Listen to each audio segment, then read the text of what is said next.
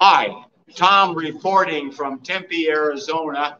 This is the second attempt to talk to you about the Students for Justice in Palestine event on the 74th anniversary of the Nakba, the Palestinian Nakba. Nakba is an Arabic term meaning catastrophe.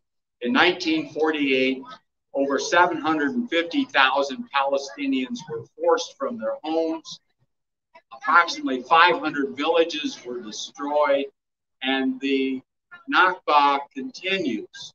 And we've just seen this recently with the killing of a Palestinian American. She was an American citizen also, but Shireen Abu Akleh was a journalist for Al Jazeera, and she had been for like 25 years. And while covering disturbances in Jenin, in the northern part of Palestine, she was shot by an Israeli sniper away from the conflagration that was going on between some Palestinians and the Israeli forces that had come in early in one of their raids.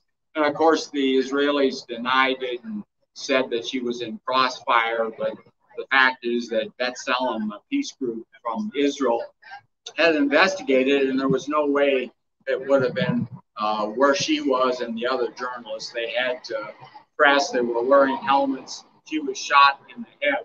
And so what this is, the interesting thing too is Shireen was a Palestinian Christian.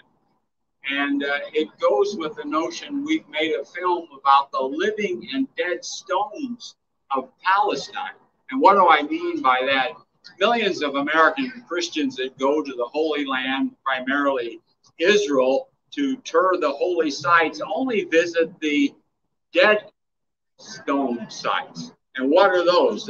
For example, the Church of the Nativity in Bethlehem, which, by the way, is surrounded by a 26-foot wall, and you have to go in. So the tourists go in there, they get a new guide, a Palestinian guide. They go to the holy site. The Church of the Nativity is where it's believed that Jesus was born.